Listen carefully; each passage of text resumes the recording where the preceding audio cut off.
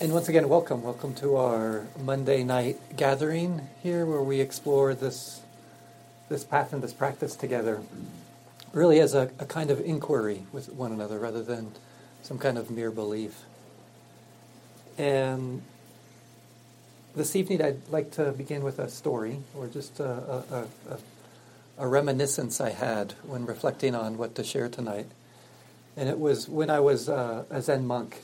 During this time of year, usually maybe a week before this, but a little bit before the New Year, especially New Year's Day, we would always have a forget the old year celebration, which I thought was great, to celebrate and to have this process of forgetting the old year.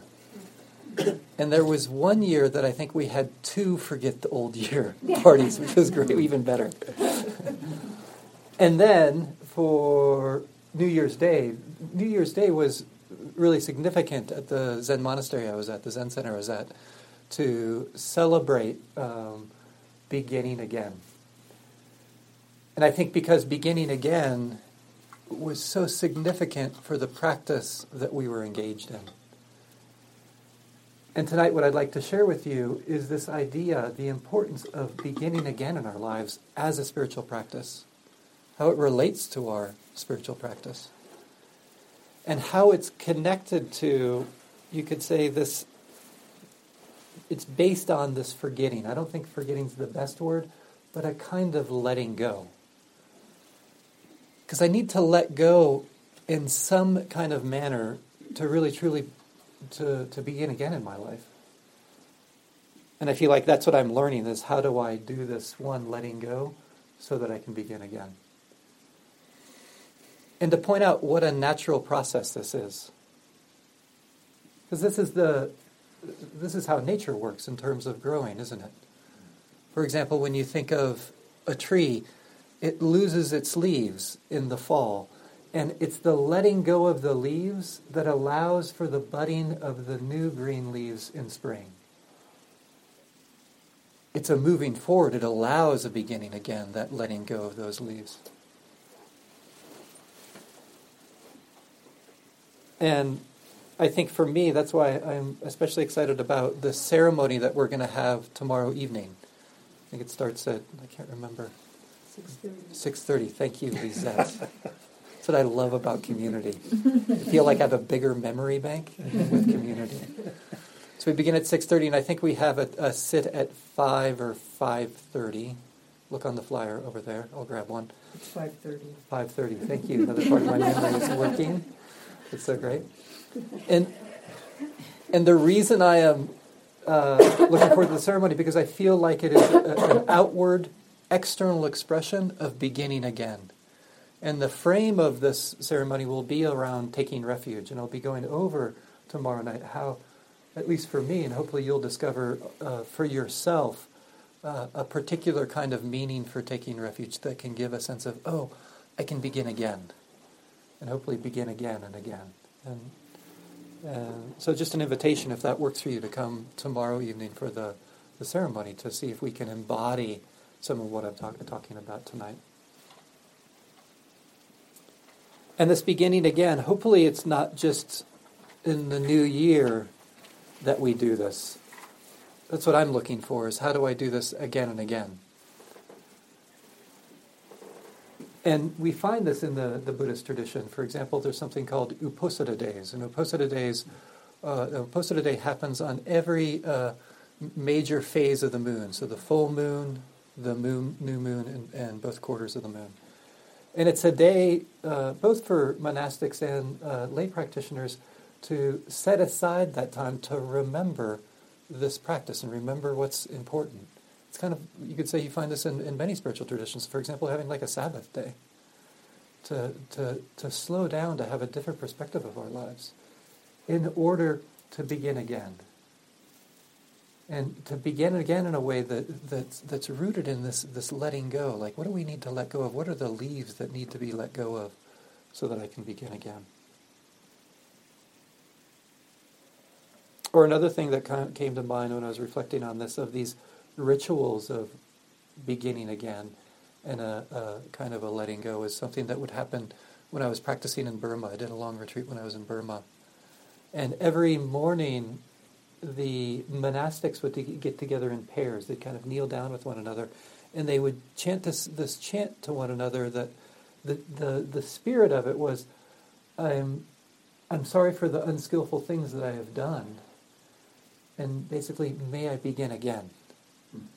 And yes, it probably was kind of rote, but the spirit of that early in the morning, this is how I'm going to begin my day, of beginning again, and to have a ritual that holds that. It's not just for the new year, not just even for the phases of the moon, every day in some manner. And last week it felt like a beginning again for me. My partner and I did a self-retreat at home, which was great. I just want to really recommend, if you can set aside time to be at home and to really have a retreat schedule, to be in silence, it could be so powerful. It was more powerful than I expected. And I notice, for me to begin again on a retreat, I need to let go of all the ideas, the concepts I have about all the retreats I've done before, that it should go like this or like that. Because if you notice, our minds do this around all kinds of things, not just retreats. We do this around people and our work and things like that. How do you let go of those concepts around that in order to begin again? To see things freshly. And in our meditation practice, have you noticed it's all about beginning again? How do I contact the breath as if it's a new experience? To begin again with the breath. What would that be like? It's tough to do, isn't it? And I notice it's difficult to do because it's like my mind has this thought that, oh, I already know this. I already know this experience. I haven't let go of my other experiences of the breath. And so I can't begin again. So here it is, this central quality, beginning again around letting go. And not just around the breath. Where do we have to begin again around? What do I notice? The mind being lost in thought, right? Like in a half an hour of meditation, sometimes it feels like you can have 1,000 opportunities to begin again. Is that only me on those stressful days, or those other people? And what I notice is it's really important how I begin again. Am I carrying with me, oh, I can't do this? Or I'm so sick and tired of the mind thinking all the time? Or here's the judging mind again, or the sleepy mind? What's it like to let go of those judgments and simply to begin again, to notice thinking's been happening, to pause, and then to begin again?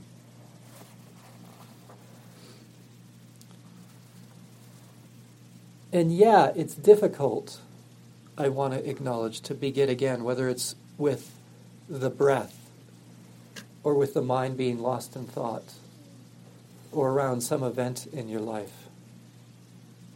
Especially in meditation, beginning again moment after moment, to begin again to be present. And there's a poem that expresses this. This is a poem by Marie Howe. It's entitled Prayer, and she's speaking about it in more of a context of praying, but I think it's applicable to meditation, about the challenge of it, to begin again. So that's the way I take it, as I'm thinking about meditation, even though it's in this kind of more of this prayer context. She says, every day I want to speak with you, and every day something more important calls for my attention. The drugstore, the beauty products, the luggage I need to buy for the trip. Even now I can hardly sit here among the falling piles of paper and clothing, the garbage trucks outside already screeching and banging. The mystics say you are as close as my own breath. Why do I flee from you? My days and nights pour through me like complaints and become a story I forgot to tell. help me. Even as I write these words, I am planning to rise from the chair as soon as I finish this sentence.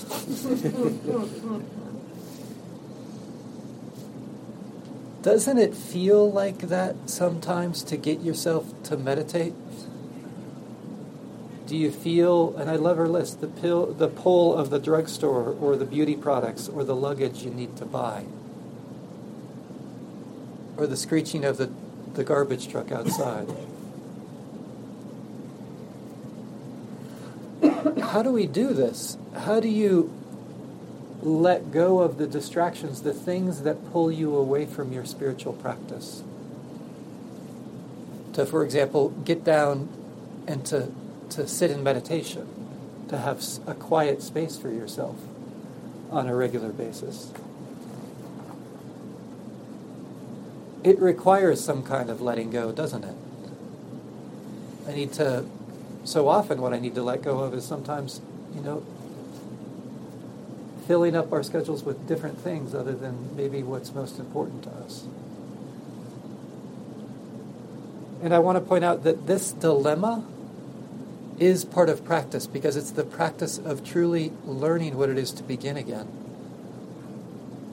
around, for example, a meditation practice. And I think this beginning again based on letting go points to this art of forming a habit, the habit of having a spiritual practice, a regular spiritual practice. How do you do that? How do you form that habit?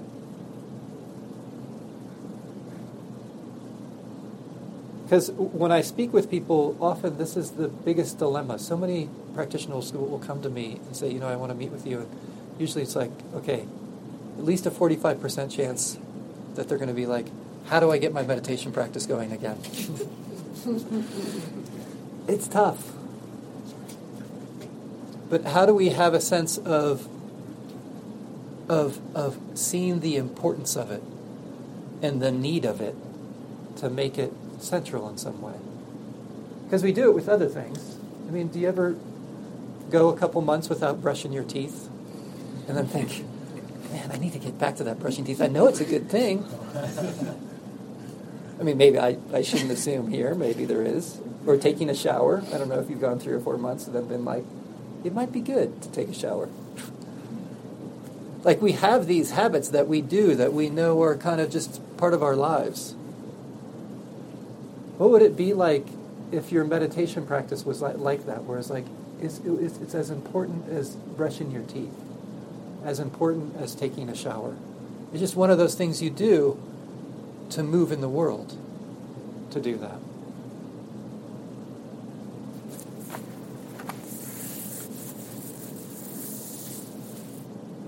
And I want to say, this is a whole conversation that I won't get into all the details in, but I want to say it's different for every one of us of how to have this inspiration to continue to practice.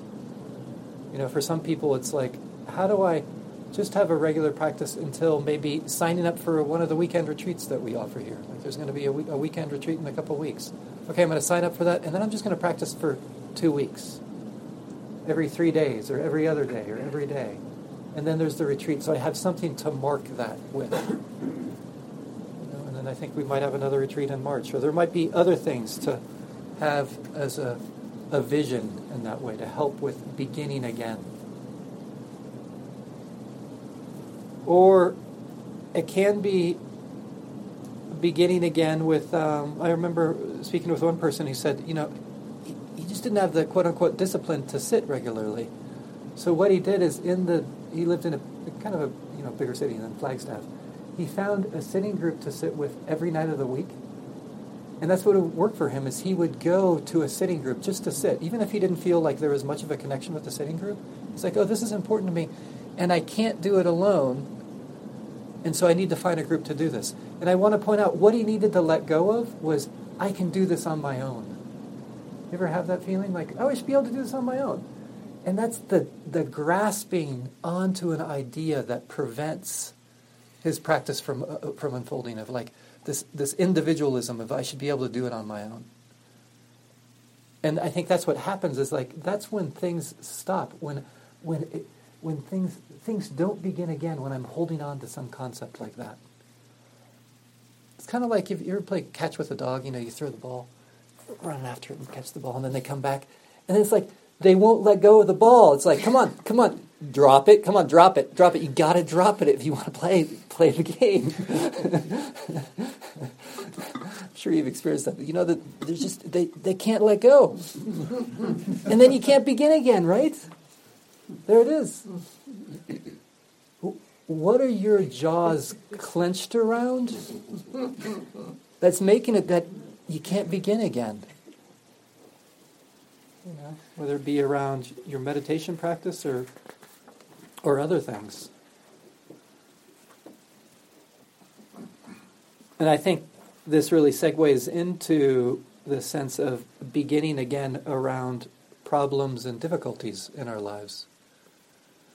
Because I notice that I can't begin again around the challenges of my life when my jaws are clenched around an issue in a way that I feel like I have such a strong concept around it.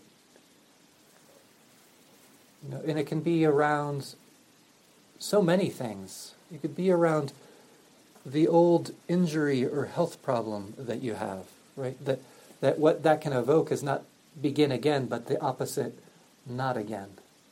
Oh, not again. I don't want to deal with this again. I mean, I'm into making problems and difficulties my spiritual practice, but this wasn't on the list. You ever have that feeling where it's like, yeah, I'm down for this whole thing of like, oh yeah, the difficulties are the path, but not this one.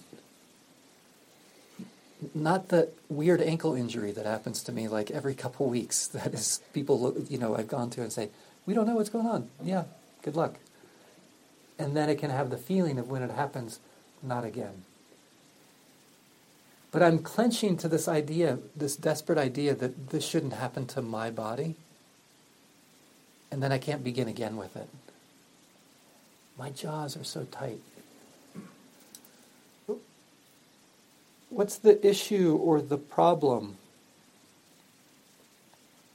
that it's challenging to begin again around? Whether it be the physical ailments or anxiety or depression, or the challenge with that particular person where you have that particular idea about them, or the situation where you feel like you have it all figured out. How do you loosen the jaws so you can begin again?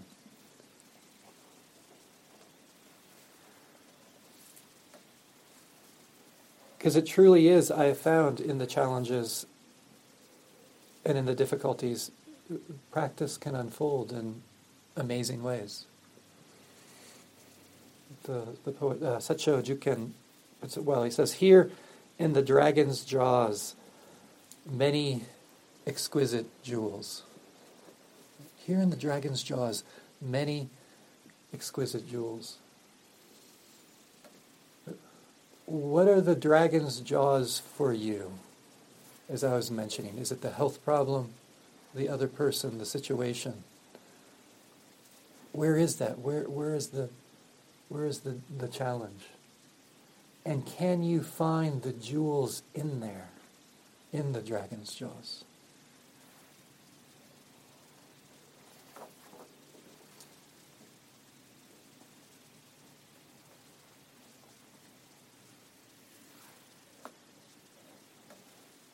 And I think this speaks to maybe a different vision of really what it is to move forward in our lives, to grow, to let go of the old leaves to allow for the budding leaves of the spring. And it reminds me of a statement made by Eugene Gendlin. Eugene Gendlin was he wrote a lot in philosophy, but he was also a psychologist. Had done a lot of research in psychology, really interesting research in psychology, and interesting work in philosophy. And somebody asked him, what is the vision of mental health, being mentally healthy? And he said, new problems.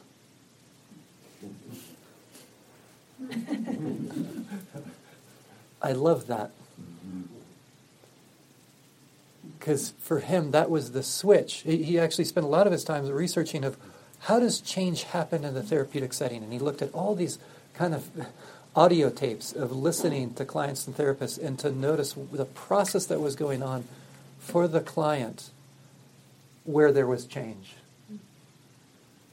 And often it was around a shift of how do you kind of let go of the old problems and to allow them to be a new problem so that there's growth and movement.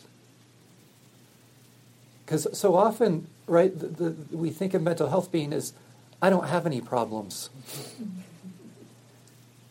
Who doesn't have any problems? Do you notice how that can be a concept that we hold as human beings? But it's kind of a silly concept, don't you think? What would it be like to live a life where there's health, where you just have new problems? Wouldn't it be wonderful to have new problems? Not the same old problems, again and again. And then you get to begin again with a new problem. It might have been the old problem, but now it's new. Because you've learned how to begin again with it.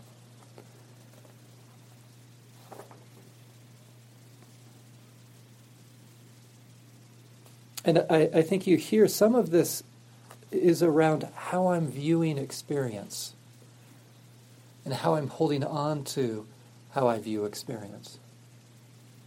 It reminds me of there's this French philosopher, Michel Foucault, who wrote a lot about this intersection between how power and knowledge, especially the idea of fixed knowledge, get overcoupled in a way, especially socially, where dynamics of oppression can happen and suffering. And one of his things that he liked to emphasize is that there's no like view or position to have where you finally come to a place where you know everything, where you finally got it. And he said, if that's really the world that we live in, that there's not one view that's the right view, because what comes with one view and the right view, when it gets mixed with power, often what comes with that is oppression. Because those who don't have the same view, then they get squashed upon. This is a lot of times his analysis of how oppression works. And so he said, if this is the case, then we always have to have the willingness to begin again. Because there's always something limited in my view. So I need to let go of my jaws that are clenching on to remain open. How do you do that?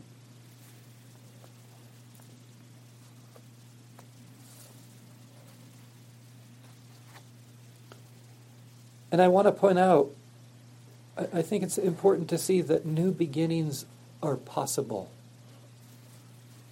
Because sometimes, maybe it's just the way the news works. It doesn't feel like new beginnings are possible sometimes, is what I notice. You ever have that feeling where it feels like just the same old situation or a worse situation? But new beginnings really are possible. So, for example, I was reflecting on this, and I want to share with you some new beginnings that happened in this year of 2019 that are so striking. Like in 2019, beginning in January, the 116th Congress is the most diverse U.S. Congress that we've ever had in terms of gender, race, and ethnicity. Isn't that amazing? In the whole history of this country, we're at a point where it's the most diverse so far.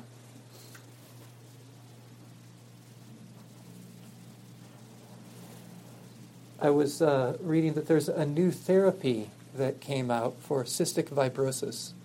It's supposed to be quite radical for 90% of the people who are suffering from that. A kind of drug regimen that will help with some of the symptoms, to see that, oh wow, there's something new emerging in our knowledge, a kind of new beginning, a letting go of an old vision to a new vision that really transforms lives. Or to see that same-sex marriage was legalized in Austria, Taiwan, Northern Ireland, and Ecuador in 2019. Isn't that amazing? New beginnings. A letting go of old views into new views happening in this year that sometimes maybe looked kind of dark.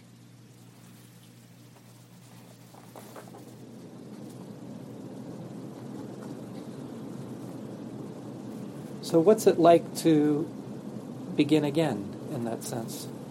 Whether it be beginning again with your meditation practice, coming to Monday nights. Or I was going to say the other thing I wanted to announce with that is that we're going to start a new evening on Thursday nights, starting the last Thursday of January.